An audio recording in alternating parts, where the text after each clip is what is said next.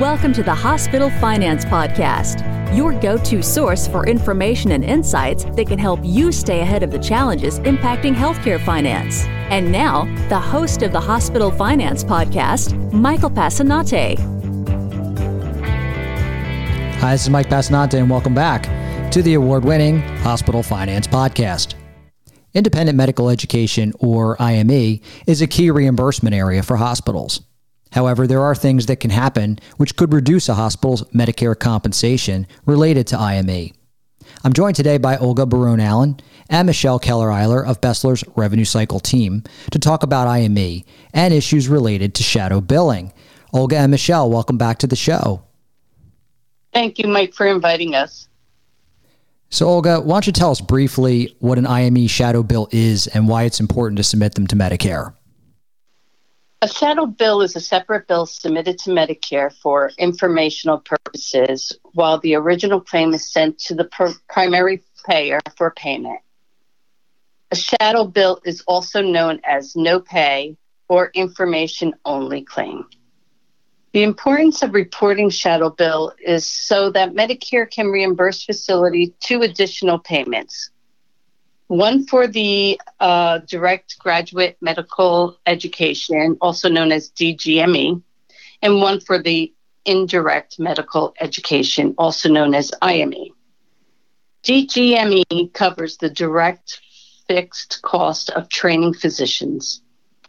The payments are received via cost report settlement to each hospital based on the number and specialties of the residents it trains. IME, on the other hand, covers indirect costs that teaching hospitals incur given their broader range of services.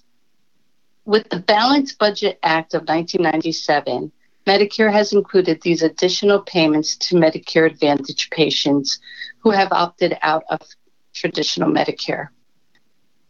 Importantly, this additional payment and process applies also to not only the IPPS teaching hospital, but also to non-IPPS hospitals such as long-term care, rehab, and psych, to name a few, and non-teaching hospitals. And Michele, capturing IME shadow bills is a pretty well-established process, but we know that many still get missed, and that will only become a bigger problem as Medicare Advantage grows. Isn't that right? It sure is, Mike. As we had actually discussed in one of our prior episodes on Medicare Advantage, not only are the number of available plans for beneficiaries to choose from increasing, but also the number of eligible beneficiaries is increasing with the recent change that ESRD or end-stage renal disease patients can now elect a Part C Medicare Advantage plan, where before there were very few special needs plans that they could choose from, or they stayed with traditional Medicare. In the past decade, Medicare Advantage enrollment has actually doubled. In 2021, there were more than 26 million people enrolled in a Medicare Advantage plan, which accounts for about 42% of all Medicare beneficiaries. And it looks like that trend's going to continue right into 2022. We estimate on average about 5% of shadow bills are missed. With the growing number of patients enrolling in MA plans, this could result in a significant amount of missed IME revenue, as well as affecting the DGME reimbursement and cost report calculations that Olga had just mentioned. As more and more patients are opting into these Medicare Advantage plans, and more patients are starting to come back to the hospital, the potential for this missed revenue continues to grow as well. Right. And even if you do drop a shadow bill, there are still requirements for specific condition codes to be on them, which could cause issues if they're missed, correct? Yes. So each MAC actually does provide guidance on the appropriate submission of the shadow bill claims processing for teaching, non-teaching, and your distinct units. We notice many are missing or have an incorrect condition code, which causes the claim to either process incorrectly or fall into an RTP category, which may get overlooked on the IME side. We see this a lot when we're doing our review on the distinct unit, psych, and rehab claims, which they are required to be submitted, even though they are a zero pay claim. But due to the zero pay, it's not necessarily noticed that a condition code was missed when the claim was submitted, and therefore it's not always up which results in those days not being captured for cost report calculations. Many hospitals assume that because they have Epic, their shadow billing process is handled. It's done. But other errors can still cause problems. For instance, issues at registration. Why don't you tell us about that? Sure. So we have noticed a trend with newer billing software implementation, specifically with a lot of Epic clients, that shadow bills are automatically dropped for Medicare Advantage claims once the primary payer pays the claim. So once the Aetna or Humana Medicare pays the primary portion, the system will automatically drop and submit the shadow bill claim. We do recommend submitting these claims simultaneously. You don't have to wait for that primary payer to pay, but it is a policy that we see pretty frequently. And of course, this is a great feature to have if it's your policy to wait. When the shadow bill drops automatically, it's hands off. Unless, of course, the patient were to provide the wrong insurance at the time of service. Perhaps they have a new MA plan and it's not provided or not updated when they come in for their visit. Or maybe the patient comes in and says, hey, I have Aetna now, and an Aetna commercial plan is selected at registration time instead of an Aetna Medicare Advantage plan or plan code.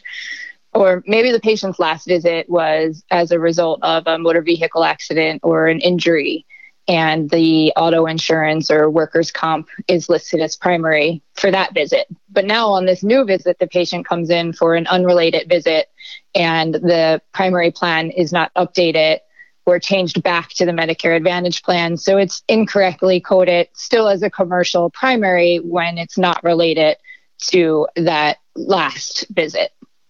All of these scenarios, if not corrected, could result in the shadow bill not being automatically dropped because the primary payer code is not one that would drop a shadow bill.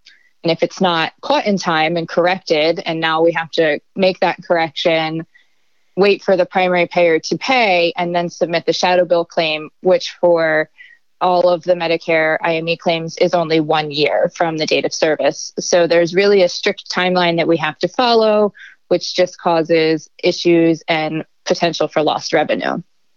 Another common problem that we see is that MBI numbers or your Medicare beneficiary identification numbers are not being captured at the time of registration. The patient's Medicare Advantage plan ID number is not their MBI number. With the transition from the HICN to MBI, we can no longer just hope that adding an A to the end of the patient's social will work for claim submission. It doesn't work anymore. We have to have an MBI now. We actually spend a significant amount of time on our client files determining the patient's correct MBI and then verifying their eligibility in the Part C plan and ensuring that the correct MBI is dropped on the shadow bill so that payment isn't delayed. Thanks, Michele.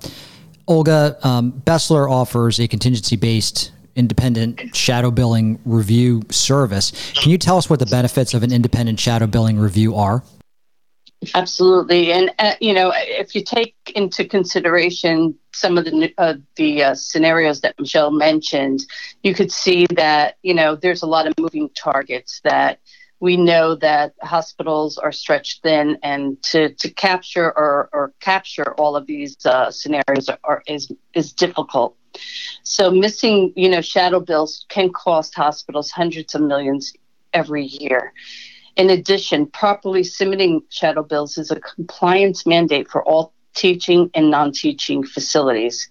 An independent review of a hospital's shadow billing process will identify opportunities for improvement, potentially provide an immediate revenue infusion, and most importantly, ensure that a hospital is well positioned as Medicare Advantage enrollment continues to expand. Excellent summary, Olga. Olga, Michele, thank you so much for coming by the podcast again today and talking with us about some of the pitfalls associated with IME shadow bills. This concludes today's episode of the Hospital Finance Podcast. For show notes and additional resources to help you protect and enhance revenue at your hospital, visit BESLER.com/podcasts. The Hospital Finance Podcast is a production of BESLER. Smart about revenue, tenacious about results.